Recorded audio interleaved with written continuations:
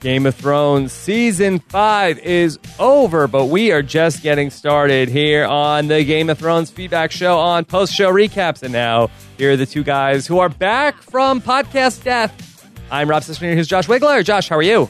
I'm alive, so I'm good. I'm better than certain people. The Lord of Light has brought the podcast back. Oh, man. Well, hopefully that's what's going to happen on the show. Hopefully that's where we're going. Yes, because you are all in on this. I am. I'm all in to the point where I feel like I feel like I've gotten I feel bad. Like, have I gotten people's hopes up, do you think? Oh, yeah, you definitely have. Because, Josh, I was away for a couple days, but I have been following your many writings in your day job at MTV.com, all of the writing that you have done, and you've actually been very prolific about this, all of the different signs about how Jon Snow is coming back. Can you talk about this? Because I think that this is stuff that has really come to pass since we finished the show on Sunday night, but you have been a wealth of information about all this. Well, look, I mean, listen, I understand people who felt that we did not come on to the show on Sunday night during the live podcast, and we perhaps did not grieve Jon Snow the way that many people were mourning him. But that's because I've lived with this knowledge for 4 years. You know, this was how Jon's chapter ends, his final chapter in A Dance with Dragons ends with him getting stabbed, and it's actually even worse the way he gets stabbed in the books. But pretty quickly after that, theories started developing online as to why he couldn't possibly be dead for good, and there's ways to bring him back, and yada, yada, yada. So that's the reality that I've lived with for 4 years, so it's hard for me to take it too seriously that he's actually dead. I really don't think that he's dead. So I've been writing about it. I've been writing about it a lot on MTV.com, as you said. I wrote an article about the 7 or so reasons why Jon Snow can't be gone for good. There's been some chatter. After I wrote that article, I got a lot of comments from people saying, look at his eyes. Look at his eyes. Before the show ends, his eyes change colors. And I stared in front of my TV watching the scene over and over again for like 20 minutes, just watching his face. And it does look like his eyes change colors, and it looks like I can't tell if it's a trick of the light or if it's intentional. And then I've seen some people talking about like the blood that's pooling out of his back is turning different shapes. So I'm losing my mind. I'm losing my mind a little bit. You've gotten too close to it. I'm too close. I'm too into it right now. But I wrote an article about that where I talked about his eyes. And I admit in the article, as I'm admitting right now, that it's very possible that I'm just going insane. Yeah. There might be nothing here, but I swear I've seen it. And if you go and you look, you'll see that there's something goes on with those eyes. Whether or not it actually changes into anything significant is another story. But I'm really deep in the death of Jon Snow right now, and I'm heavily invested in his resurrection. Somewhere in between where you were on Sunday night and now probably is like the right frame of mind. I do think you probably went a little too far over the wall. Oh, I went real far over the wall. And I'm not even done. As soon as we're done recording this, I've got another Jon Snow article to write. So I'm way in Jon Snow right now. I am deep into you, Jon Snow. I've warged into Jon Snow. All right. So I'm sure we will have a lot of questions about that here on the voicemail show. Of course, also, Josh, you had one more book club for this season as well, correct? We did. We did have one more book club. It was great to close that out with Terry Schwartz. People have asked if the book club is going away because there is no Winds of Winter on the horizon just yet. That's the 6th book in the series, and it hasn't been published. So if season 6 comes without that book being published, is there even a purpose to having the book club? And Terry and I will still do it. We'll figure out a way. And in fact, we're gonna try and do some off-season podcasts in between seasons like we did last time. So the book club isn't going away. But that's it for the proper season. We did our final season 5 podcast, and it was very sad, but it was very fun as well to talk about all the reactions to Jon's death and everything else that happened in the show. So what is going to be the next Game of Thrones podcast here on the post-show recaps? Well, we've got today's feedback show, yes, of course. Yes. I'm going to reconnect with Antonio Mazzaro and Jessica Lees, who have both done some really great Game of Thrones podcasting here, both on post-show recaps and also on robhaswebsite.com. You and Jessica did a great Amazing Race Game of Thrones podcast, so I'll be talking to them. It was awkward, the Amazing Race podcast we did, because, I don't want to... I don't want to give spoilers if anybody hasn't listened to it. No spoilers. But it probably would have turned out differently had we had seen all of the episodes that were going to be in the season. If only you'd read the books, Rob. Jessica read the books. Yeah, well, she's trying to preserve the cover. She's doing a good job. She's great. She really is. She knows how to do it.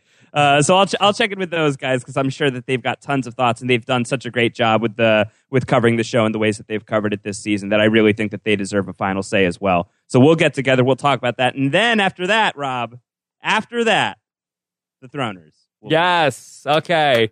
And I'm very pumped about the Throners this year. It's awards season. Oh, Josh, my mail here, I've been getting raven after raven of, here's a, Jamie Lannister for your consideration. Yep. All this stuff that you just a lot of campaigning, a lot of politicking going on right now. Yes, a lot of politicking going through. We got the Hard Home DVD stacked up. It's insane. It's insane. Lots of screeners.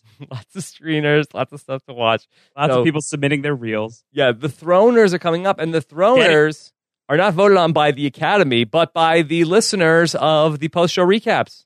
That's right. Yeah, this is all on you guys. We opened this up entirely to you people who have I don't even know what the word is. You've stuck around with what Rob and I have had to say about this show for a long time, so you must be able to endure a fair share of nonsense. And the Throners is pure nonsense, but it's your nonsense. You get to choose who wins and who dies at the Throners. It's going to be a really fun time. We had an awesome time when we did it for the first time after season 4, and I'm pretty pumped up about what we've got in store for the season 5 Throners. Okay. Should be a lot of fun. Can't wait for that. That is going to be live on Tuesday night, June 30th. Yeah. And you can vote at thethroners.com or throners.com. Go there and vote and make it happen, people. They both work. It's bulletproof. Bulletproof, but not knife proof, unfortunately. Not knife proof. Not knife proof. All right, Josh. So let me know, where are we going to start here today talking about Game of Thrones season 5 finale? Where do you think we're going to start? I think we got. There's really only one place. Okay, there's only one spot. I haven't left the wall, Rob. I'm still on the wall. We're gonna have to start there. There's just no way of starting anywhere else. Okay, start us up.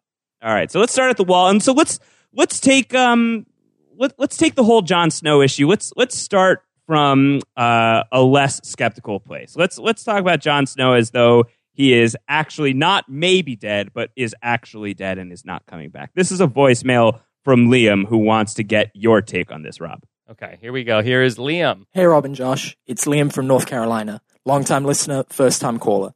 I was almost moved to tears by the death of my favorite character, Jon Snow, in a way so reminiscent of Julius Caesar, with Ollie taking on the role of Brutus. After the credits rolled, I was left staring at my own stunned reflection in my TV screen while I processed what happened. But my best friend immediately started spinning his yarn about all sorts of theories that Jon Snow isn't actually dead, or at least isn't finished with the show just yet. Since I know Josh shares these views, my question is for Rob. What is the over-under on Jon still having a part to play going forward? Is there unfinished business, or are my best friend and Josh just stuck in the denial stage of the grieving process? Love the podcast. Would love to hear your thoughts. Incidentally, Liam, I've also just been staring at my stunned reflection in the TV screen ever since the Game of Thrones finale. Right.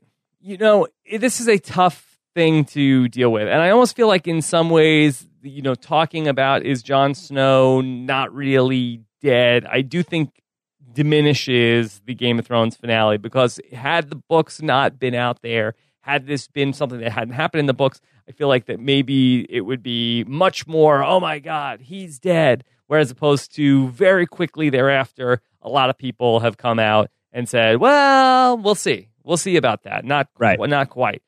And the show wants us to think he's dead. Yes, they want us to think that he's dead. Kit Harington wants us to think he's dead. The producers want us to think he's dead. Yeah. I don't think he's dead. I really don't. Just because there's so many reasons why he can't be dead. There's so much unfinished business with his character. I don't know who. List them out. What's the unfinished business in your opinion? Okay, well, I'd say the biggest of which is everything going on at the Wall. If Jon Snow is gone, I'm not sure how we tell that story anymore. Sam is gone. I don't know who is going to be the character who we are looking at as our protagonist in that story of the Ollie. Wall. Okay, Ollie is going to be our point of view character in the next book. Ollie's going to be our POV character at the Wall. Come on. Ollie's not even the same person in the book. but he's going to be on the show. I guess he's going to be on the show. Yeah, so Ollie... He's going to go into Jon's office, he's going to pick up Longclaw, and he's going to save Westeros from the White Walkers. I guess so. But isn't that going to be the best show of all time? It should be. I mean, there's so much mythology about Jon Snow, and I just can't imagine that we'd come this far along. Just like I don't think that we could lose Tyrion. I don't think that we could lose Daenerys. I think in our power rankings of Game of Thrones characters, the dragon has 3 heads, Josh, and those That's 3 heads are Daenerys, Tyrion, and Jon Snow, in my opinion. And I'm talking about simply in terms of the storytelling of the show. Those are the 3 characters that you cannot lose. Yeah, at least not until the end. Until the end. Season 7 or the last book, anything is possible. But I feel like there's just so much of the story that's been invested in those characters. And I think that if you were going to round out a top 5 baby, I think then you put Sansa and Arya in the mix also. But I feel like that those are the biggies. Yeah, I don't disagree. I don't disagree with you. I really don't. No, I think that's pretty on. Those are my 3 as well, as Jon and Dany and Tyrion are really the 3 central players in this story. Yeah, Arya's phenomenal and Sansa's phenomenal, but I don't think that they're pivotal in the overarching story that's going on with the White Walkers and the dragons and everything like that. I feel like that's really at the crux of the story. And as we started Game of Thrones on a fairly grounded level for a show about, fantasy world and, seasons that last forever, it was a fairly grounded, lots of politically motivated characters, epic betrayals that were truer to real life than you would see in something like Lord of the Rings. I do feel like we are moving closer to Lord of the Rings type of territory now. Certainly with Hardhome, you see the Night's King resurrecting an army of the dead. We've seen dragons flying, roasting people alive. So the show is starting to move into that stuff more and more. And I think as we are starting to get into that kind of high fantasy endgame, I feel like Jon Snow has a pivotal role to play in that. And I think that some sort of undead, resurrected Jon Snow is going to be a really great character to see in the mix of all that. And I think that that's where we're going. And if that's not where we're going and Jon Snow is really dead, I've got a lot of grieving to do. But it hasn't started yet. Not to mention all of the business and the mythology about who is Jon Snow's parents and everything that's going on with that. It would be really difficult to close the door on the Jon Snow storyline without really touching on that at all. And there are plenty of theories about who Jon's true parents are. I don't know how aware of those theories you are, Rob. Oh, I'm very aware. You're very aware. Highly aware. How much of that would you care to share on the show if you feel like any of that should be shared at all? I think that there is plenty of material that has been written about that online, and I feel like that plenty of stuff, whether it's Comic Book Girl 19 and stuff like that, which has informed me about a lot of these ideas, that is available that I don't know if we need to necessarily spoil that stuff for people who don't want to know about it. So I will leave it up to them, but I think that Google some searches now that Google is your friend. Yeah. Google's your friend on this one, but there are super, super, super compelling theories about who Jon's parents are that really heavily indicate that this guy's got more business to deal with here. Yeah. And I don't think that was going to spoil anything. If you want to Google who are Jon Snow's parents, I think that that's not going to give you anything that is going to, if you want to know that information. Yeah. No, it's still all speculation. It could end up being something very, very different. I don't think it will, but it's nothing that's been confirmed for book readers or anything. It's just clues that people have put together. And once you hear the theory, kind of hard to imagine anything else. So go seek it out if you want to. It's a long off season. You can go inform yourself on that kind of thing. Yeah. All right. What do you think about the next question? All right, the next question, well, just to kind of riff on this was a question written in to us by James F. James F. writes in, if Jon isn't... James Franco, he loves our podcast. James Franco writes in, so if Jon isn't dead and they bring him back somehow, what was the point of killing him? Does something change? Does he gain insight into something? So what do you think about this, Rob? Let's say Jon does come back from this situation. What's new? What's new with Jon? Well, I'm not sure exactly how Jon will be changed, but I think that this is going to sort of be the concrete evidence that maybe Jon Snow is somebody who fulfills a prophecy that being of Azor Ahai. Yeah. Wow. Look at you dropping the Azor Ahai bomb. Can you set up what that is so I don't sound like a total moron trying to explain that? You sounded great. I loved it. But who he is the show doesn't deal too much with prophecy. That kind of aspect of the mythology is really relegated to the books. But in the world of the books, and the world of the books is, if not exactly the same as the world of the show, then it's very similar. There is a prophesied hero, an ancient hero named Azor Ahai, who fought during the days of the long night from long ago when White Walkers were decimating the land thousands and thousands and thousands of years ago. This hero who had this magical sword who cut down the White Walkers and saved the day and then faded away into obscurity. This figure is thought of as a true legend, not just in Westeros, but in the lands beyond. There are different versions of the Azor Ahai story. And within the narrative, within Game of Thrones, there are people who say that Azor Ahai will return, that he will be reborn somehow, that he will present himself again in the modern day when we need him the most. And so a lot of readers and a lot of fans of the show, they wonder who is going to fulfill that prophecy, and a lot of people think that it's going to be Jon. Well, Melisandre had been telling Stannis that he was the prince that was promised, and that he was the one who was going to fulfill that prophecy. And as we saw in this finale, it does not look like Stannis will be that prince that was promised. Yeah, does not appear that way. It didn't appear that way to begin with. I mean, it's Stannis. Stannis is really going to be the guy that saves our necks. I don't know. I don't know how I feel about it. Well, that's what Melisandre was telling him of like, oh, Stannis, you're Azor Ahai. You're the prince that was promised. It's your destiny to save us from the White Walkers and everything like that. And so he was like, I could totally see that. You're right. Yeah, that makes sense. That makes sense to me. You're totally right about that.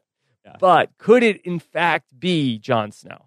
Yeah, I would say yes. I would say yes. That's where my money is at. I think that he's the guy. You don't have that lingering shot between him and the Night's King unless those are the two guys that are going to go to battle at one of these points. So I think, again, unfinished business. Too much unfinished business. If not him, then who? Ollie? Yes. Sam? Ollie. Who? Ollie. Who's the prince that was promised? Ollie. It's Ollie? It's Ollie. Oh, no. That son of a bitch. I think he's the guy. I think he's the one. I think it's Ollie. All right, let's take a voicemail from Natalie Kuchik, who wants to talk about the interviews that Kit Harington and the producers have been giving about Game of Thrones and what it might mean for Season 6. Hey, y'all. This is Natalie from Chicago. So after the episode, the creators gave an interview saying Jon is dead. There's nothing ambiguous about the ending. Then Kit gave an interview saying, Jon is dead, I won't be back next season. Some fans are taking that to mean he won't be in Season 6, but he will be back for Season 7. Kind of like how Bran was not in Season 5, but he is coming back for Season 6. Would love to hear your thoughts on this, and if you think there could be a season without the wall. All right. What's your take on this? There's these interviews with Entertainment Weekly that Kit Harington gave and the producers gave, and they talked about how, I believe Kit's exact words are, I'm dead, I'm not coming back next season. Could there be a season of Game of Thrones without the wall? And could Jon return somehow in Season 7? Could this be the numbers loophole? Do the showrunners have to do interviews? I mean, could they just not say, look, what was on the screen was on the screen. Right. This is not for us to explain to you our show. Yeah. Yeah, they could. Is anybody going to not watch Game of Thrones if the showrunners don't go out there and give interviews? They are famously cagey. They are famously press shy, actually. David Benioff and Dan Weiss, and selective about who they do give interviews to. And it seems like the Entertainment Weekly interview was some sort of brokered arrangement with HBO. That seems to be the case.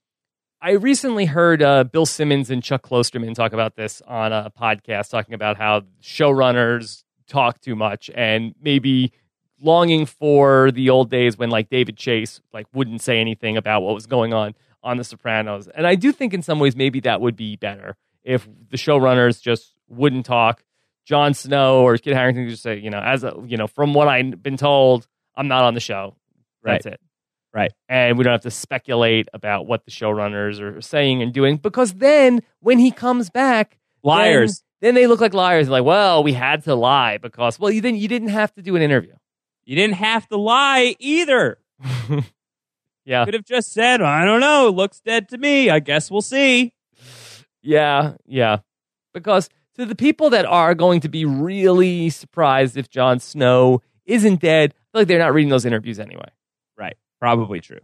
So I'm not sure exactly why they need to do that. I just hate when we have to go out there and then be deceptive about something and then come back and say, well, fooled you, or I couldn't say anything then, but I can tell you the truth now, because then I feel like it hurts credibility.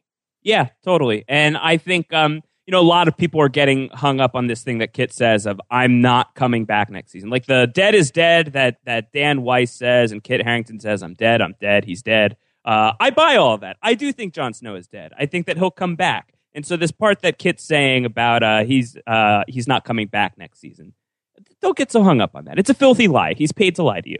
He's being paid to lie to you right now. Yeah. So it's all a lie. The Wall will be there next season. The Wall has to be there next season. Don't you think there's too much going on at the Wall that we couldn't go a full season without the Wall at this point? Mm-hmm.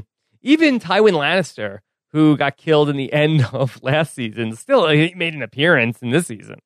Yeah, and he even said that ahead of time. He's like, I'll be back for like a minute.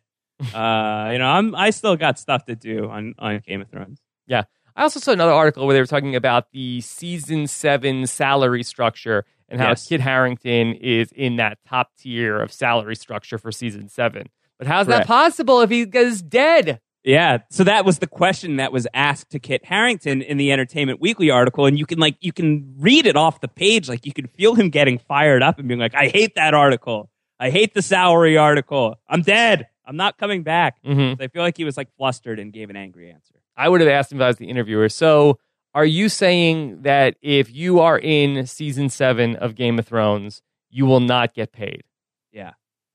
You will do it for free if you free. show up in season 7 of Game of Thrones. Like, what? Can we talk? No. Can we talk off the record?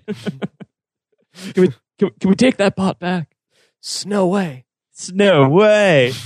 Yeah, there's no way Jon Snow is dead. Come on. Yeah. Stop it. Or at least that he's permanently dead. What about mostly dead? What about some people saying that he cut his hair? I love that. All he had to do was cut a strand of hair, and that line is correct. Yeah. That editor's note. Shortly after this, Kit Harington cut his hair. He just had to cut one piece of hair, and that's correct. Wow. Stop it. Okay. Stop screwing with me, Game of Thrones. I don't like it. Enough with the lies. You've been very affected by all of this. Very affected. I'm touched. I've been touched by this. Yeah. I get angry. I hate this. This is one of my least favorite things that people do, and I really don't like that Game of Thrones is doing this. It goes back to I talked about this on the book club show, so I'm repeating myself for people who listen to that podcast. But it goes back to like Star Trek Into Darkness. Spoiler alert if you haven't seen that movie and you plan to. But I still think that this is a stupid spoiler, not really even a spoiler. Benedict Cumberbatch. He spends a year saying he's playing this dude named John Harrison. J.J. Abrams says, no, there's no Khan in our movie. His name's John Harrison. You get like a quarter of the way into the movie and Benedict Cumberbatch is totally playing Khan. Stop it. Stop lying to me. None of these lies. Jon Snow might be dead right now, but stop telling me he's not coming back next season. Yeah, not to go off on a tangent on that, but I think that more people would have wanted to see the movie if it was like, oh, Khan is in this movie. Absolutely. And I kind of personally feel like it's a little bit of a misfire to end season 5 without a glimmer of hope that Jon is coming back to begin with. Yeah, I feel like that's such a depressing note to end such a depressing season on that a lot of people, I feel like the response that I've seen from a lot of people is like, too much. Not again. No more. You keep screwing with me, Game of Thrones. I don't like that. Whereas if they had ended with a little glimmer of hope that maybe something is going on, I think that gets you amped up for season 6. That's fair. I don't know. I've got problems, Rob. Yeah. In so many ways, I have problems. People have problems with Ghost, Rob. We got a lot of questions in about Ghost. Question from Dave Baker, from Zaya, from Danielle Klug, and I will read Danielle's, but it's all the same version. Where was Ghost when Jon Snow was attacked? Ghost has been so protected, but this time he was nowhere to be found. What do you think happened? Where was Ghost? Well, the thing about Ghost is that I've read this. He likes Sam more than Jon? It's not that he likes Sam more than Jon. I think that Sam maybe happened to be where Ghost was. I think that they make Ghost be penned up. I think a lot of people don't like him. From what I had read, one of the things that, at least that was from the books, was that Stannis' wife was scared of Ghost, and they had to keep her penned up, or Ghost is a boy or girl? Ghost is a boy. And so I apologize, Ghost. And so Ghost had to be penned up, and you would probably think that these guys who were going to come up with this plot to kill Jon Snow might have said, hey, before we kill Jon Snow, why don't we make sure that his wolf ends up being someplace where he can't kill us? Whereas the guys who were going to rape Gilly, they didn't have, it wasn't a premeditated, hey, let's go rape Gilly tonight. Oh, by the way, let's go, before we do that, let's go make sure the wolf doesn't get us. Right. That was just sort of like a spur of the moment type idea. Yeah. So this was premeditated, you would think. They're probably lucky that, Ghost didn't get killed. Do you think Ghost got killed? No, I don't. I mean, they killed Greywind at the Red Wedding. Wouldn't you think that would be the move? You would think so, but you would do that after you kill Jon Snow. Okay, so you think that that's like going to be the first scene of season 6, and it's going to be like Ghost's Great Escape, and it's going to be like a Homeward Bound type of thing. Well, hopefully, they forgot about Ghost, but you would think that you wouldn't kill Ghost before meets you up kill with Shadow and Chance and Sassy, and they all go out on a great adventure together. Yes, I like that. Who voices Ghost? I would say Tom Hanks. I like that. Yeah. John, I'm sorry. I'm sorry, John. He would have a lot of pathos, I think. He'd be great. Yeah. He'd be really great. I like that a lot. So I think that you would kill Ghost after you kill Jon Snow, because I think Ghost, at the very least, is going to let out like a big ow. Yeah, you would think so. You would think so. And then Jon Snow's like, oh crap. Oh, Ghost. No. Yeah, you kill Ghost after. I think that's right. Yeah. And so I think that's what they did. I think they had to have had some contingency of like, okay, let's make sure the wolf doesn't get us. Okay. All right. Let's take a voicemail from our good buddy Matt Campbell, who sees a silver lining in the death of Jon Snow, who is rooting for the death of Jon Snow. A silver dragon lining? Silver dragon lining. Okay. This is from Matt. Hey, Sir Robert Strong and Grandmaster Pie Josh. Matt Campbell here. That's hot pie, Josh. I, for one, am pretty happy that Jon Snow is out of the picture because it presents a great opportunity for someone else. At Castle Black, the wildlings severely outnumber the Night's Watch. All the wildlings need to do is take the Black before the next election, and boom, 1-1 is your new Lord Commander of the Night's Watch. Get your finger off that fanfiction button, Rob. 1-1 Doyle rules. All right. Is this great news for 1-1 Doyle? What are the numbers right now between the wildlings Jon Snow brought back and the guys on the Night's Watch? I think it's a lot to a little. There's more people from the Night's Watch than there are the wildlings? No, I think it's the other way around. I think Jon brought a ton of wildlings. That's what it looks like to me. I mean, we know that the numbers are thin at the Watch, not much more than 100, maybe 200. I don't think even that many. Jon, when he comes back from Hardhome, has a big posse of wildlings with him. The wildlings outnumber the Watch, I feel like, pretty significantly. Okay, well, I'm all on board for the wildlings taking over the wall. Yeah, that would be great. End the Watch, and now the Watch is ended. What's the first order of business with 1-1 as new Lord Commander? 1-1 takes Thorne and Ollie and knocks their heads together and smashes them explode. like a pair of cymbals. Yeah, they just explode. You don't think that it's fair to give? Shouldn't Ollie just be like tossed to the Thens so the Thens can finish their business? If the Thens have unfinished business with Ollie, then that's fine. Yeah, so that would be good, right? I think that would be fine. I'm totally okay with the wildlings manning the wall. Yeah, they can have it. So what do you expect the fallout is going to be, and how immediate do you think it is? Because the wildlings are only there by the good grace of Jon. Jon is dead. Jon is at the very least sidelined. What is their reaction to this going to be? How quickly is it going to get violent? And what is the aftermath going to look like? Well, I wonder if Thorne is going to mount an offensive against the wildlings now. You think that he's just going to immediately lead the charge? Like phase 1, kill Jon. Phase 2, kill Ghost. Phase 3, kill wildlings. All in one night. You would think so. Wow. Not all in one night, but after that, and what is he going to do with the wildlings? I mean, his whole reason for killing Jon Snow was he let the wildlings in. So I think that he probably is going to march on the wildlings and say, like, get back on your side of the fence. Right. I think that's a piece of this that we haven't really given enough thought to and enough talking about. And this is why, Terry Schwartz on the book club show, she posited that maybe season 6 could move away from the Wall, and we don't have to go back there until season 7, and you just start to hear about what's going on in the Wall and other corners of Westeros. I really don't think you can do that because we're at such a boiling point at the Wall. Not only are the White Walkers coming, and they're probably on their way pretty soon, we have this very combustible situation here with Jon taken out of the mix and the wildlings not trusting the Night's Watch to begin with without Jon Snow, the Night's Watch hating the wildlings. Like, that's going to boil over, you got to think, that night. Like, I feel like the next thing that we see in season 6 with the Wall is going to be minutes later. That's my prediction, is that it's not going to take a lot of time for the next thing to happen with the Wall, and it's going to be pretty violent pretty quickly.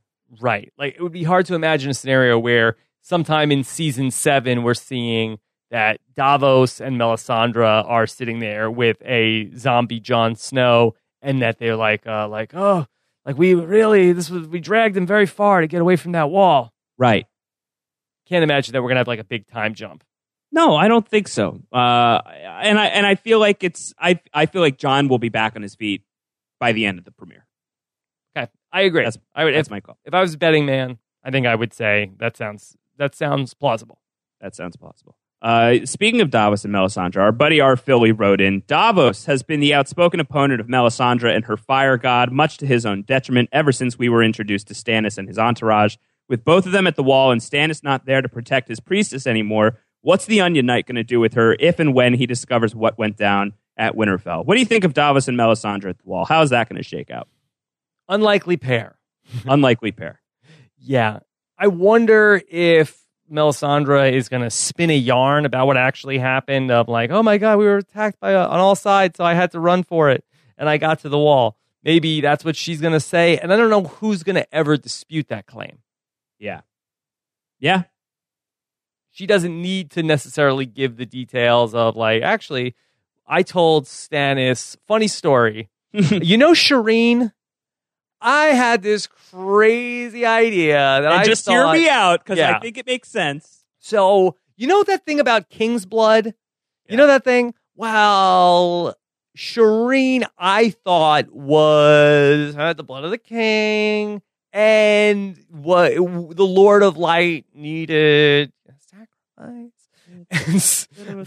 So I think if she could just say, like, oh my God, they were everywhere. I was able to get away. I don't think Stannis made it.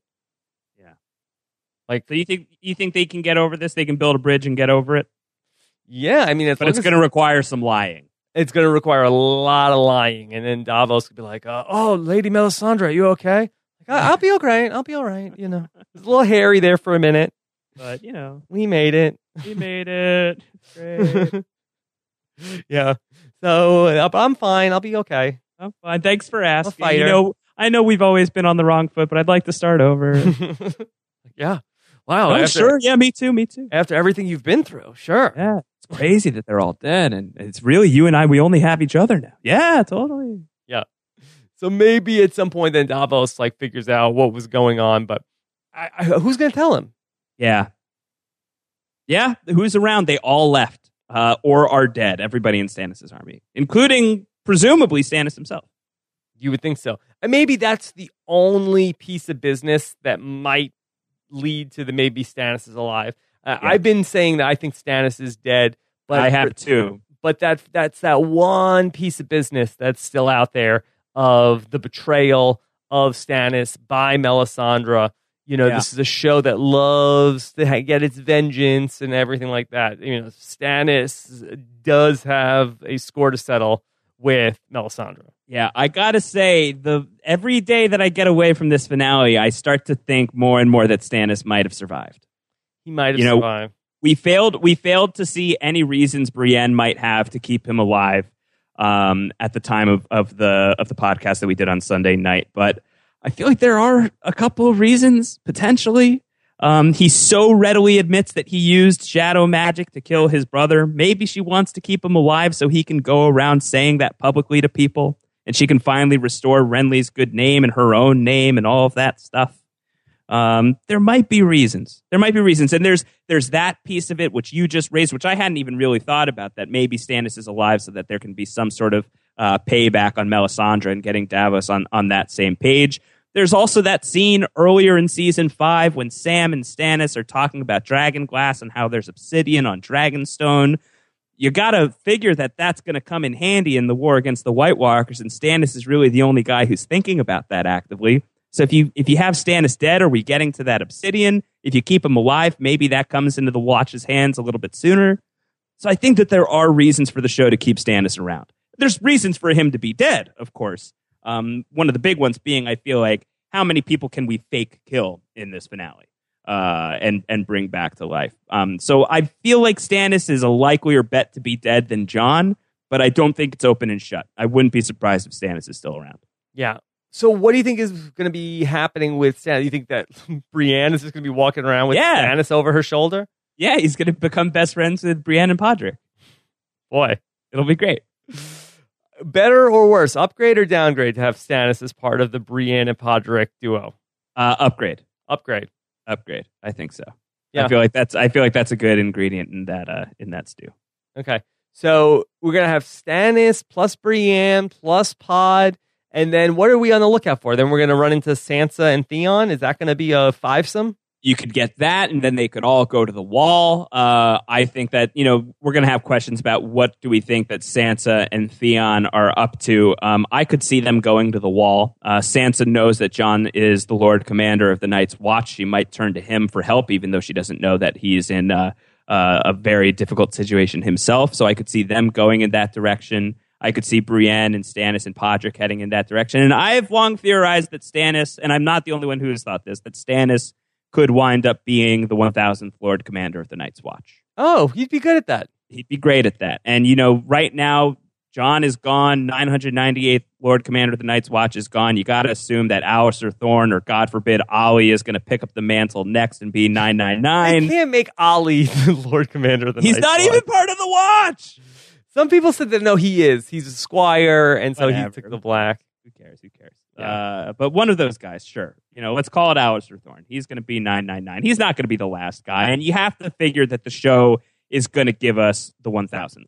I think Stannis is a great candidate for that. I saw a really interesting argument in defense of that on Reddit over the past couple of days that was basically saying if Stannis becomes the leader of the Night's Watch and leads the sword in the darkness and plunges it through the heart of the White Walkers and leads the Night's Watch to victory over the White Walkers, then somehow, some way, Melisandre's prophecy has become true. So I feel like there's a lot of poetry to Stannis being the guy at the head of the Watch by the end of this thing. So I think that that's another argument for why he might still be alive. Better Lord Commander of the Night's Watch, Stannis or Davos? Ooh, I like Davos as Lord Commander also, but he's more of a follower than a leader. But I think he could lead the Night's Watch. I feel like he's a good number 2. Yeah, that's fair. He's a great number 2. He's a great vice principal. Yeah. What about if they put them both together? Yeah, it would be a powerhouse team. That'd be great. If Stannis and Davos were the new Jon and Sam. Yeah. So you turn me around on this. I'm rooting for Stannis to still be alive. I think it would be great if he's still alive. I think it's great if he's dead too. I feel like it makes sense for his story. He breaks before he bends. He breaks after he's, pushed himself to the limit with the whole I'm the king, I'm the rightful king, I've burned my daughter for the sake of the cause, and all of that falls apart and everything fails and he just dies as a result. That makes sense too, but I think if they keep him alive, I'm not going to be mad at it because I think that there's a lot of really cool story opportunities there as well. That being said, let's not forget that he got a pretty vicious leg wound in that sword fight. The same sort of thing that happened to Ned Stark, where I think Ned's was actually worse, but I think that he's going to be pretty gimpy. We've seen people on Game of Thrones die from much less severe cuts than what Stannis got. Right. Yeah, but I mean, you can survive being gimpy. I guess so. You can survive being gimpy. Alistair Thorne got a pretty bad leg wound at the Battle at the Wall, and he's fine. That's true. So, it's not the end of the world. We got a question from a couple people. This is from Albert. Let's say Stannis is dead. Who technically has the true claim to the throne right now? Are there any Baratheon relatives left, and what happens if Tommen dies? So if Tommen dies, does Cersei become the queen regent? Like, does she become... I'm not sure if I'm using the term queen regent correctly, but if there's no heir, mother, then queen the grandma. queen... yeah. Would it be Cersei? And then is that part of the brilliance of the High Sparrow, of that he's really sort of sullied up Cersei? Wow, maybe. You know what I did? What's that? I asked Antonio. What did Antonio say? I asked Antonio Mazzaro, our legal expert on all things here on Post Show Recaps and in the world of Westeros. And this is what he told me. He texted me. He said, dude, I honestly am not sure. Running it through my head, it's totally effed up. There is no one in the Robert line. Stannis would actually have a legit claim before Marjorie if Tommen dies by law, I believe. It would go king, down to King's brothers, down to King's sisters, then it goes back up, I believe, to King's fathers, brothers, and their lines. In this case, maybe it's actually Jaime Lannister then, giving literal meaning to the hand of the king, and it actually makes sense, making his learn to rule the people travels make more sense, and making him actually killing the last king in the Targaryen line poetic, so he'd be inheriting by virtues of being Tommen's uncle. I think Stannis, if alive, if Tommen dies, actually gains a rightful claim, and that is Stannis' whole theory that the Robert Cersei kids are illegitimate, thus he is the rightful heir. If you kill them, I think he has no need to worry about their legitimacy anymore. I don't know that there's any evidence in history of a woman like Marjorie inheriting the throne, so I think if Stannis and his heirs are gone by Shireen, then it will probably revert to uncles on the king's other side, or it might revert to the oldest male son of whoever Robert's father's oldest brother is or was. I'm just not sure if it jumps to Jaime or stays only in the bloodline. If the latter, then it's worth figuring out if Robert's father had any legitimate brothers and who their kids were. You go back far enough, you get into the Targaryens, so maybe it's actually Dany too. What do you think? Gendry's king. Gendry. King Gendry. I like King Jaime, though. That would be good.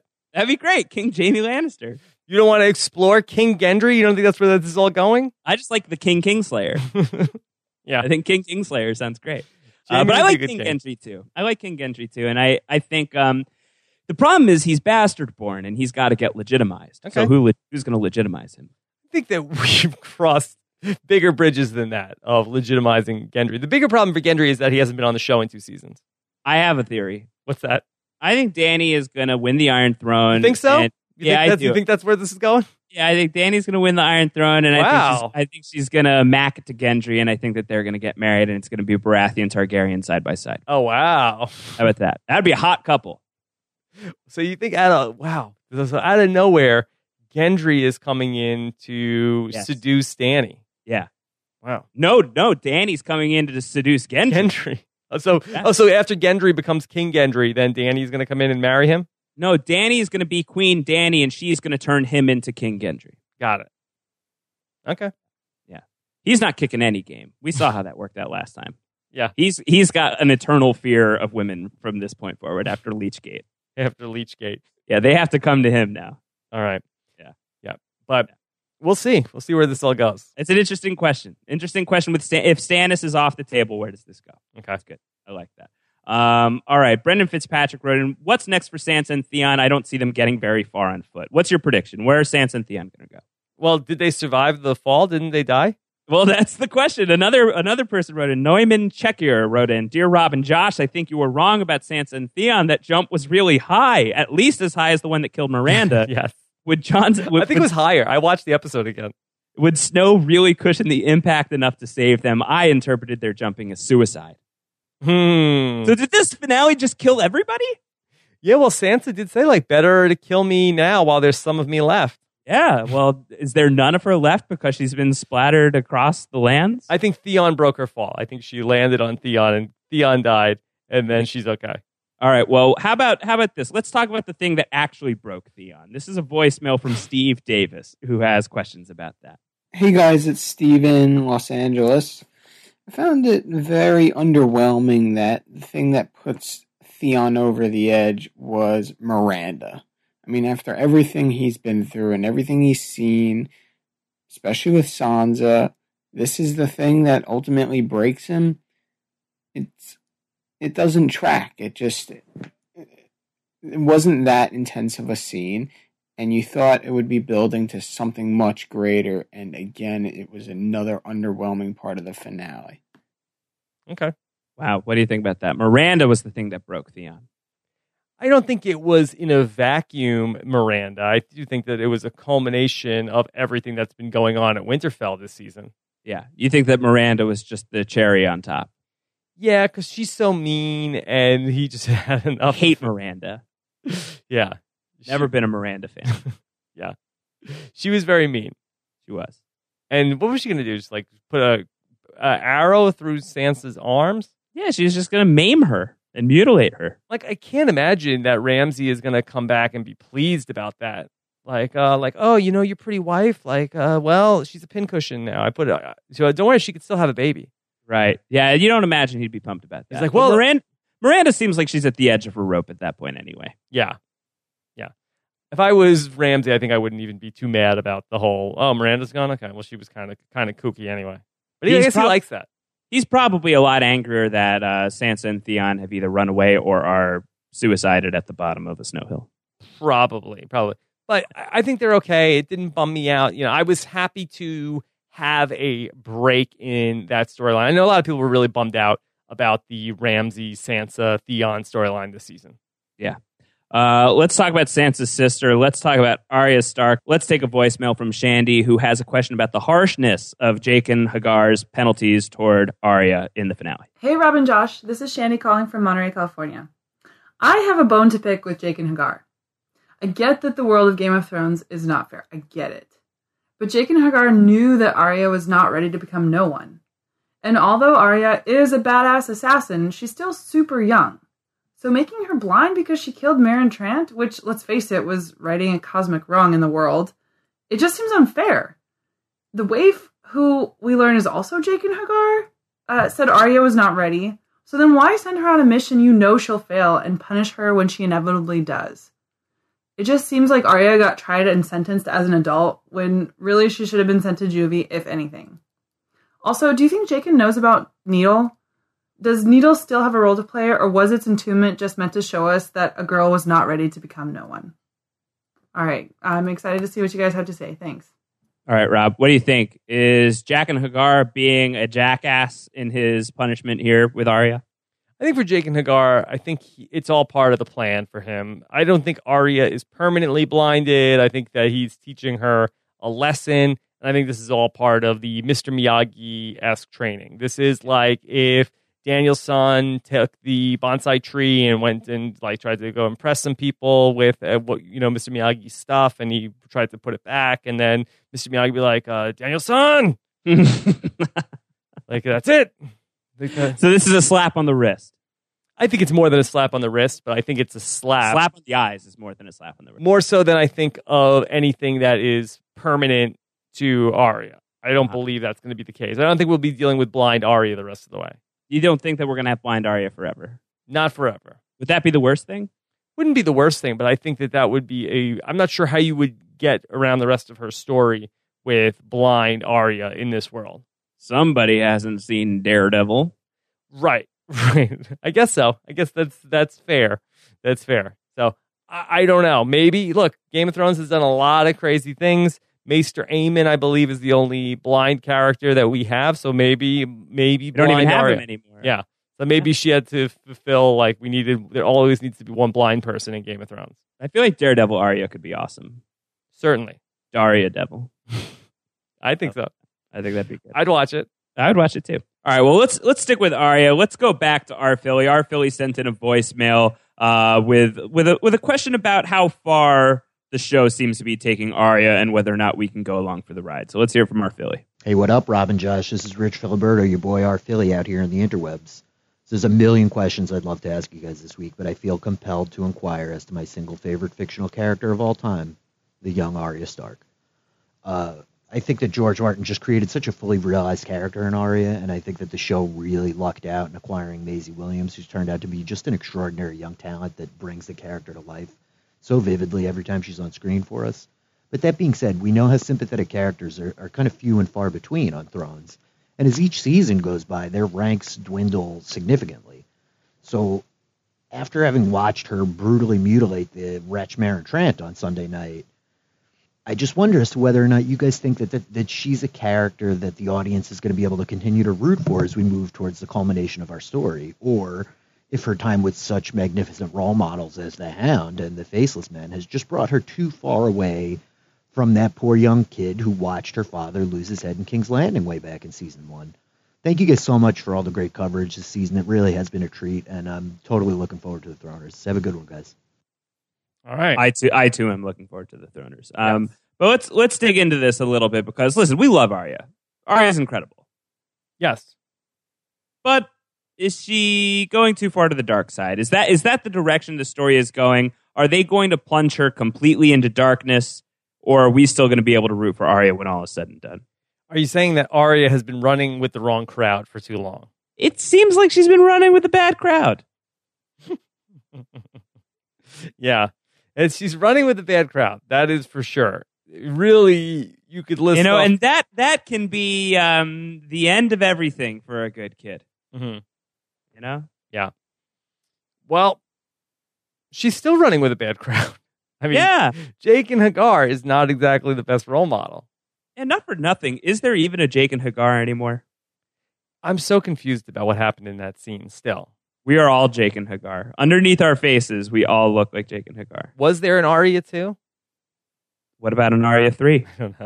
I don't know. It's very confusing. Very confusing. But yeah, even Jaqen H'ghar is a bit of a douche. Can Arya come back from this? That's the question. I mean, I do wonder, and I often wonder about this. Is the show trying to is the show and even the books? It's just the story that is being told here with Arya. Is it to get us to a point where we no longer root for her? Is she just going to become unrecognizably monstrous in terms of who she's been hanging out with and the influences they've had on her and the killings that she commits going forward? Do you think that by the end of this thing, Arya will be closer to the young scrappy kid that we were rooting for in the beginning, or is she really just going to go into monster mode here? It's a great question because I don't even know what a happy ending for Arya looks like. Not to say that we're ever going to get happy endings on Game of Thrones. I think that's sort of the thing about vengeance. It's like you could spend your whole life looking for vengeance, and then when you get it, it's like, okay, now what? Now what do you do? Yeah, you speak from experience, right? I'm not a vengeful person, I don't think, but I do see not anymore. The folly. Why? Who was I trying to get revenge on? I'm not saying it on the air. Okay. But I do think that it is a short-sighted goal because once you get that, then what do you do with the rest of your life? Yeah. Yeah, absolutely. And I think that's the question at the heart of basically every revenge story. Any good revenge story is asking that question because that is the nature of revenge. And, actually, when you think about it, the Faceless Men are at the very least trying to move her away from revenge. Yeah. Right? They're trying to say, you're not Arya. You're nobody. Nobody has enemies because you're no one. Stop being so concerned with the Maren Trants of the world. Yeah. So that's at least a positive, but they're still, trying to impart that lesson by having her kill other people. Right. They're saying, hey, you're a good killer. Why don't we focus and channel your killing on these things? Like, you could come up with lots of ways that Sansa could eventually have a happy ending where she sort of like meets a nice guy, where she could be the Lady of Winterfell or some other place. And I think that she would be happy with that life. I'm not sure if Arya has that sort of happy ending. The only thing I could go back to King Gendry, if you could somehow reunite Arya with Gendry somewhere along the way. Yeah. That'd be nice. That coming. Yeah. Would she be Queen Arya? I guess so. Oh my God. I don't know if she's suited for it. Yeah. Just to be honest, I don't think that's really her thing. I don't think that's her thing. So watch her become the queen and Sansa just becomes like a badass assassin. Yeah. So I don't know how the Arya story ends. I'm hoping that this blindness is a short-term thing, though. Yeah.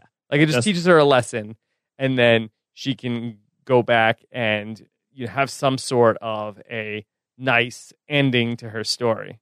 All right. Well, you brought up King Gendry. Let's go to King's Landing. Let's talk about Cersei Lannister and the walk of shame that she was on. Let's take a voicemail from Omri. Hey guys, how's it going? This is Omri from Jerusalem, first of my name. I want to talk about the walk of shame. So during the walk, we could really see so many emotions going through Cersei. she started defiant with her back straight and ended up sobbing in front of the Red Keep on her knees. And when the Mountain picked her up, though, we could see some of that Cersei look back in her eyes. So my question is, how do you think having that ordeal would affect Cersei in the long run? Would it make her maybe think on who she is and maybe confront that? Or would it simply make her more angry? Thanks, guys, for a great season, and I'll see you at the Throners. Yeah, see you at the Throners, Omri. You're getting your tickets. You're handing them out already, right? Like you're getting your comps out. Omri has a comp ticket from me. Oh, wow. See, I didn't even get mine. You haven't gotten yours yet? No. Ooh, that's awkward. Yeah. You should look into that. You should have those by now. You should have those by now. Okay. All right. Well, I'll make a call after this is over. Make a call after this. All right. What do you think about this? Which Cersei are we going to get in season 6? Are we going to get a Cersei who has, kind of rediscovered herself, has looked inside and doesn't like what she sees and is going to turn over a new leaf? Or are we just going to get like super effing angry Cersei just killing everybody?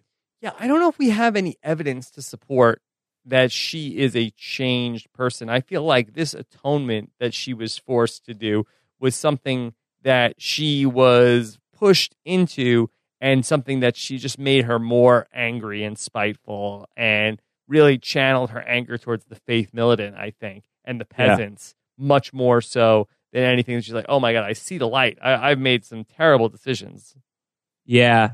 Well, her face is crumbling by the end of this thing. She is quaking with tears and just emotion and all of this stuff. And when she gets through to the Red Keep, she just crumbles into the Mountainstein's arms. So you gotta figure that, there has been a change, but the change that, what exactly the change is, I guess, is really the question. Is it that she has sort of softened a little bit, that this broke her, or did this harden her? Did this just make her even crazier than ever before? That's going to be a really fun thread to pick up on in season 6. I feel like it's so fun. I get to find out what you think. I know. So I think that she's going to go full tilt. I think that we are going to get Cersei Unchained, and I think that it's going to be very bad and potentially short-lived. I think that Cersei's days are numbered, but I think that Tommen probably has to die first for the Maggie the Frog prophecy to come true. Mm-hmm. I think all her kids have to die, and she's going to die just in overwhelming grief. Mm. But first, she's going to take out a whole lot of people. I think that the Mountainstein is going to demolish the High Sparrow, and it's going to be beautiful. And then, what do you think about Jaime? Where does he land in all that then? If Cersei is gone, what does an ending to the story look like for Jaime? People have predicted that Jaime could be the one to kill Cersei. That could be the direction that goes. And I don't know about that. I kind of like that. Where would Jaime go? I don't know. I don't know where Jaime would go. Maybe to the Wall. So many people got to go to the Wall. Everybody's going to go to the Wall? Everyone's got to go to the Wall. That's where all the action is these days. Winter is coming. Winter it's like the worst place to be. I know. Well, winter's coming everywhere, so you may as well go to where it all started. Go to OG Winter. Yeah. But I think that's where we're going with Cersei. I think that Cersei will not have a happy ending. I don't think that she's going to find any inner peace. I think what this story accomplishes is when she does go on like some kind of murder rampage, you're at least inside her head a little bit more, and you get where she's coming from. You kind of get the madness that's going on in her head a little bit more than we used to. At least that's what the book accomplishes. I don't know if the show accomplished that this season for too many people, but for me, the book really accomplished that, where I kind of felt for Cersei in a way that I hadn't felt for her before. I don't think that means that she's going to have some sort of transformation and be a hero at the end of this. I do think that she'll just get worse and worse and worse, but you'll kind of understand where she's coming from in that. Okay. What about the happy ending for Jaime is that he's the head of the Kingsguard for Daenerys? That'd be all right. And Tyrion is part of the small council, some sort of a reconciliation with Tyrion. Yeah, I'm into it. Feeling it. Like that. I love this storybook happy ending that we're writing for everybody. I know. It's not going to be this happy. Yeah. It's like the Mad Men finale. There isn't even going to be an Iron Throne at the end of this thing. They're just going to melt it down? They're going to melt it down. No, they're going to freeze it over. There will be no Iron Throne. Everyone will be covered in snow, and it'll be awful. Oh, wow. Yeah, it'll be great. The White Walkers win. It'll be great. Okay. Yeah. Night's King sitting on the Iron Throne covered in snow. Wow. Prediction. I like it. Yeah, that's the opposite ending of the happy storybook ending. Let's talk about Tyrion. Let's go to Meereen for a second, and let's hear it from Andrew from Ireland. Left us a voicemail about what we should start to think about with Tyrion next year. Hey guys, this is Andrew calling in from Ireland. So this episode, which I really enjoyed, was very serious and very depressing, really. Lots of main characters are dead or are not in a great state. But I think the saddest thing for me, and I just want to ask you this question, is that I think Season 6 may be the most upsetting season for Tyrion, because do you guys not think he's going to just be third wheeling with Missandei and Grey Worm for the entire season? Thanks, guys. What do we think? Is Tyrion doomed to be a third wheel for the rest of his days? It's a good point. Hopefully, we're seeing this much more from the behind the scenes of like what Tyrion and Varys are doing. Like, I know in the original creation of like the West Wing, I think it was supposed to be that you were never going to see the president. It was always just going to be like, okay, all like the behind the scenes thing. And then Martin Sheen got involved and they made him a big focus of the story. But I would much prefer it if we're just seeing like the Tyrion and Varys part of this and just leaving, Grey Worm and Missandei. Maybe we see Tyrion like hand a index card to Grey Worm, or do you think Grey Worm is going to have a teleprompter? And then everyone's going to get on Grey Worm that he relies on the teleprompter too much? I don't know that they've got teleprompters in Meereen. What's the Marine version of a teleprompter? I don't think the technology is there yet. What's like the Flintstones teleprompter? I think you have like another Unsullied is out of viewpoint for the audience, and Grey Worm is lip reading the other Unsullied. Okay. That's good. I would like that. But hopefully Tyrion is going to be much more the focus of the story than Missandei. Yeah, you got to imagine. That's how it's going to be. Man, it's going to be interesting to see how long we spend there, too. Like, is this going to be a full season of Tyrion and Varys workshopping Meereen and making Grey Worm and Missandei out to be these great leaders that everyone's going to root for, or are we going to wrap that up quick? Because I feel like this will be, let's call it a full season in Meereen in season 6. That's going to be 2.5, 3 seasons of Meereen. It's a lot of Meereen. Yeah. Do you think that Dany will get to Westeros in season 6, or is that just going to be all like we're going to put it off, and then it's going to be like 3 episodes left in the series, and then she gets there? At this point, at the pace that the story has gone, you gotta imagine that it is going to take forever. It's already taken forever. It's taken this long that I feel like the point of the story is going to be everyone converges on the same place pretty close to the end, which sounds really frustrating, but could be really fun if the journey is worthwhile. I would love to see Daenerys in Westeros next season. I kind of thought that they were going to skip this Dothraki Sea ending at the end of her story in A Dance with Dragons and just have her be in Westeros when we were watching that scene unfold until the Dothraki showed up. I really thought that's where we were going. Apparently, whatever happens with her next with the Dothraki is important enough that the show isn't fast-forwarding through that stuff.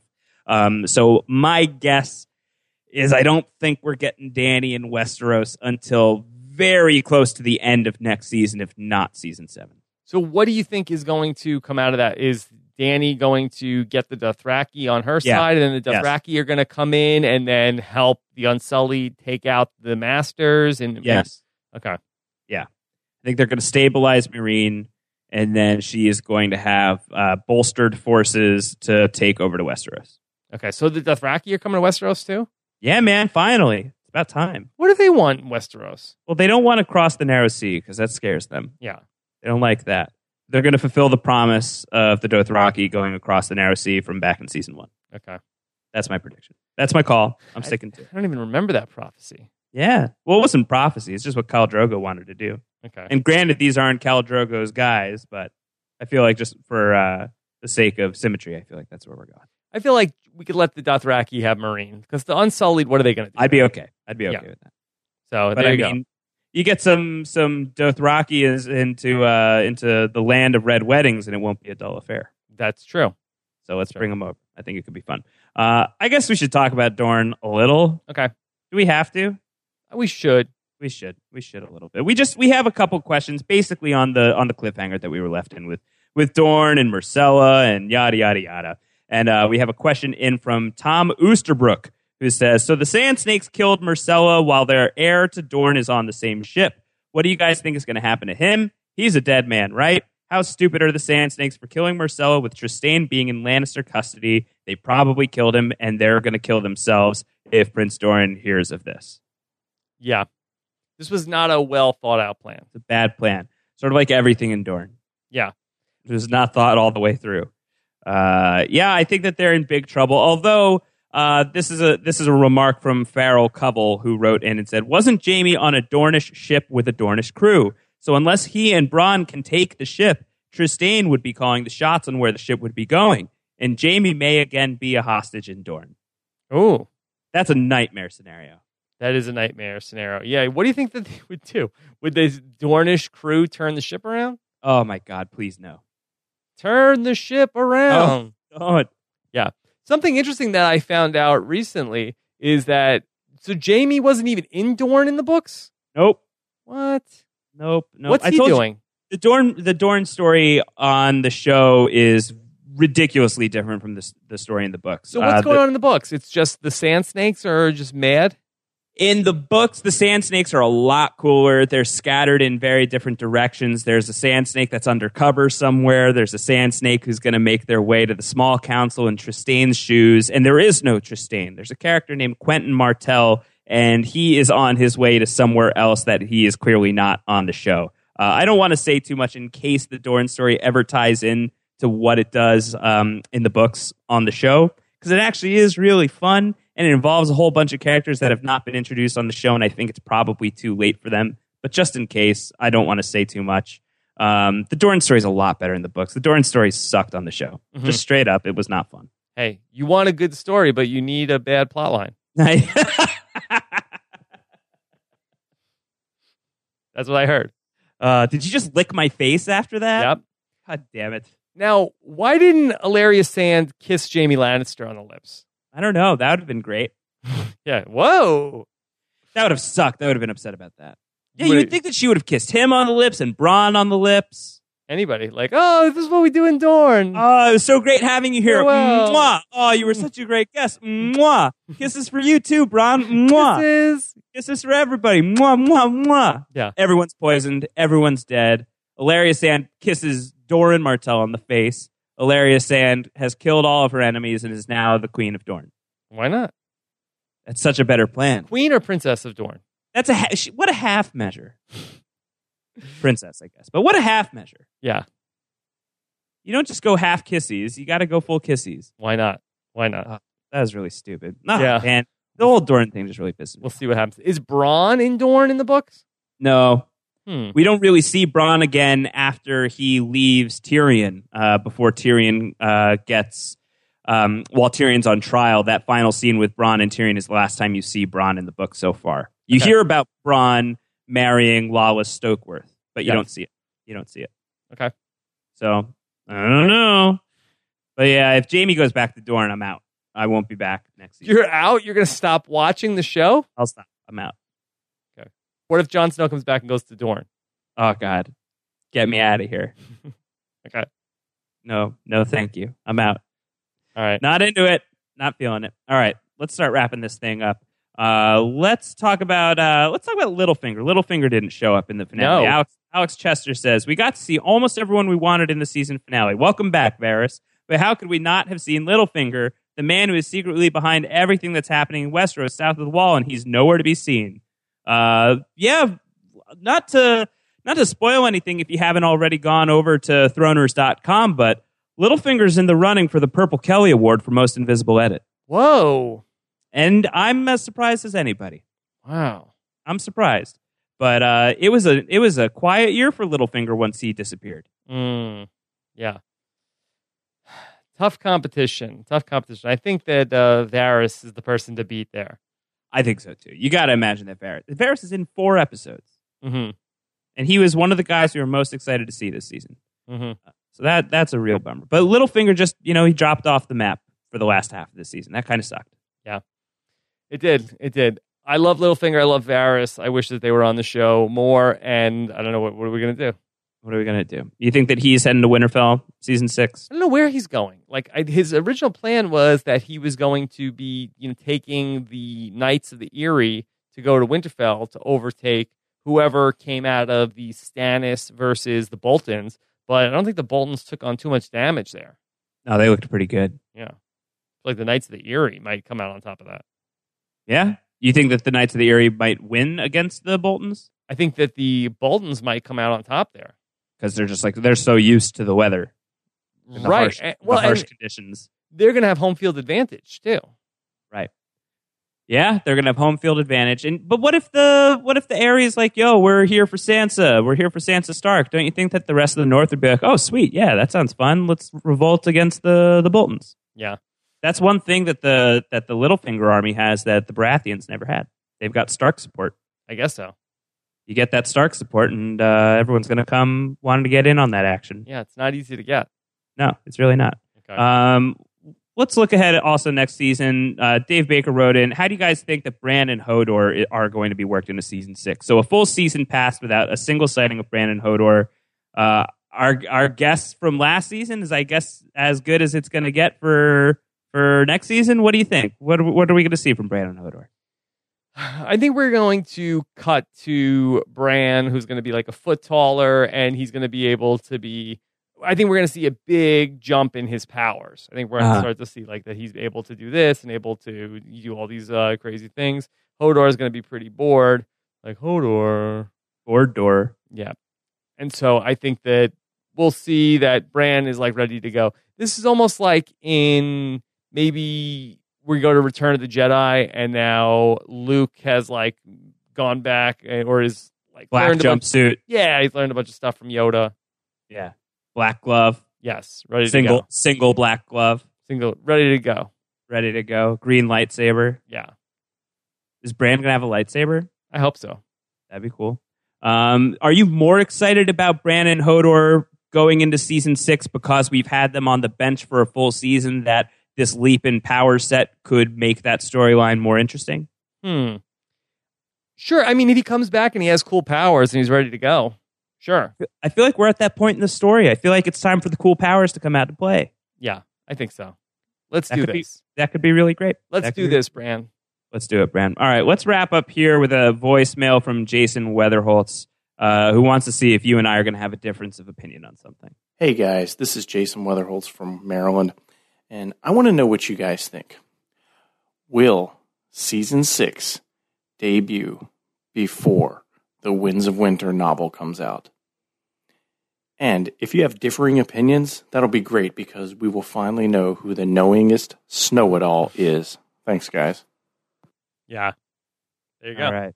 That's what he wants to find out. Who's the snowingest Snow-It-All? Is the Winds of Winter going to come out before season 6 or after/during season 6?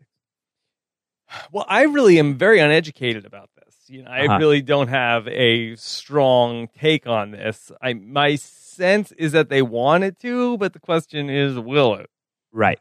So this is off the top of my head. Dates might not be totally correct. A Game of Thrones comes out in 1996. Mm-hmm. A Clash of Kings comes out in 1998. A Storm of Swords comes out in 2000. A Feast for Crows comes out, I think, 2004 or 5?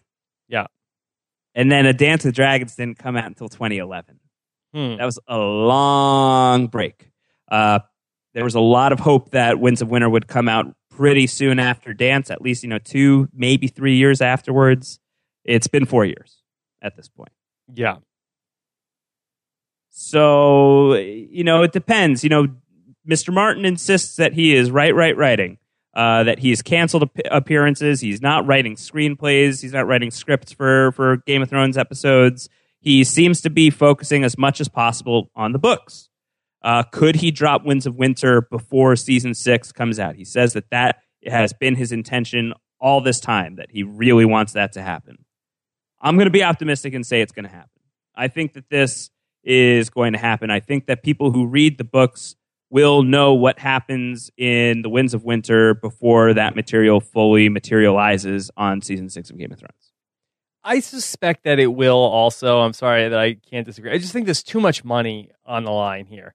You know, this is such a big franchise. HBO's making all this money. If it comes down to whether it's people, you know, George R.R. Martin has people working for him, writing drafts, and just helping with anything he needs, I just would have to imagine that there's so much riding on this. And for the show to be in production, they have to already know what's going to happen in the story. So I think that it's got to be done.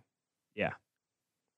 I mean, I don't know what the turnaround from when he like hits the end or whatever to then it getting printed is. I'm not sure how fast they can do that. But if it comes out like, oh, Winds of Winter is going to, you know, release on the day that Game of Thrones Season 6 is going to start or the Tuesday before. I don't know what day books come out. I think it's going to be pretty close. I think it's going to be close. I think it could be this year. I think it could be December. I feel like it could be in time for the holidays this year. I do think if it doesn't come out before Season 6, I think it's going to be a long time before we see that book. I think it's one or the other. Like, I think we're going to see it before Season 6, or we are going to have a very long wait before that book comes out, if it ever comes out at all. Yeah. You know, something that I learned about George R.R. Martin this week that really shed a lot of light on his influences is that George R.R. Martin is a Mets fan. Is that true? Yep. Wow, I didn't know that. I knew he was a Jets and Giants fan. Yes.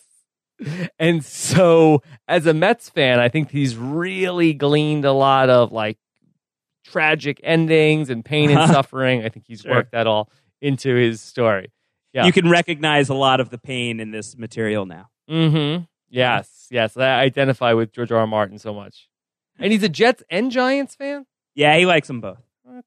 Yeah. I don't know which one he likes more. I believe he likes one more than the other. I think he likes the Giants more than the Jets. But then again, I know nothing about sports, Josh Snow. Yeah. All right, Josh. All right, Rob, that's it. Final feedback show. Boom. It's books. It's in the books. In the books. Throners. How do people vote? How do people vote? You go to throners.com or thethroners.com. You vote there. It will be very easy. You will see lots of options. There are 15 categories to vote from this season. It's going to be a hell of a show.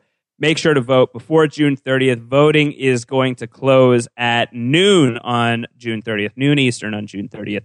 So there will only be a few hours after that where I will be tallying the votes. Thanks to the tabulator, by the way, for setting up the poll for the Throners. As always, the tabulator is the man with that kind of thing. Yeah. So we will be counting votes from noon until showtime, and it will be a hell of a time. All right. Well, we are looking forward to hearing your comments on the feedback show at postshowrecaps.com. Josh, what else is coming up on post show recaps? Well, Game of Thrones is done, but HBO's Sunday night lineup, it's still thriving. I know that you and Antonio Mazzaro are going to be getting together to talk about the series premiere of Ballers. Ballers, because we are ballers. Yeah, you are ballers. So Antonio, I know, is excited about that. You guys will be doing a podcast about that. And also, Antonio... Just the premiere right now. For now.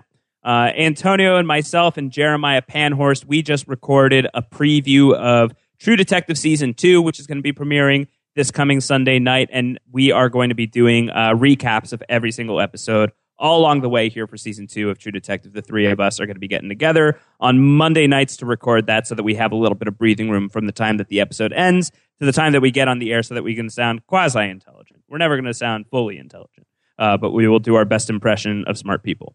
So that's what's coming up right now. Okay. All right. Well, great job here. Josh, we have a hashtag. I feel like we've got some ways to go. We could go hashtag Snowway. Snowway? Good. Yeah, I liked that. We could do hashtag King Kingslayer or hashtag King Gendry. Now, Snowway, I like it in theory, but I feel like it's the opposite of what you're saying. Yeah. Well, Snowway in terms of the lies that everyone is trying to tell us that Jon Snow is dead. Okay. All right, fine. Snowway, and it refers to the lies of the production of the Game of Thrones producers. Yeah. All right. Sounds good. Stop lying to me. Come on. Yeah. All right. So we can't wait to come back for the Throners. Looking forward to hearing what you have to say on postshowrecaps.com. Follow Josh on Twitter if you want to get all of his breaking Game of Thrones stories and everything else. He's at Round Howard.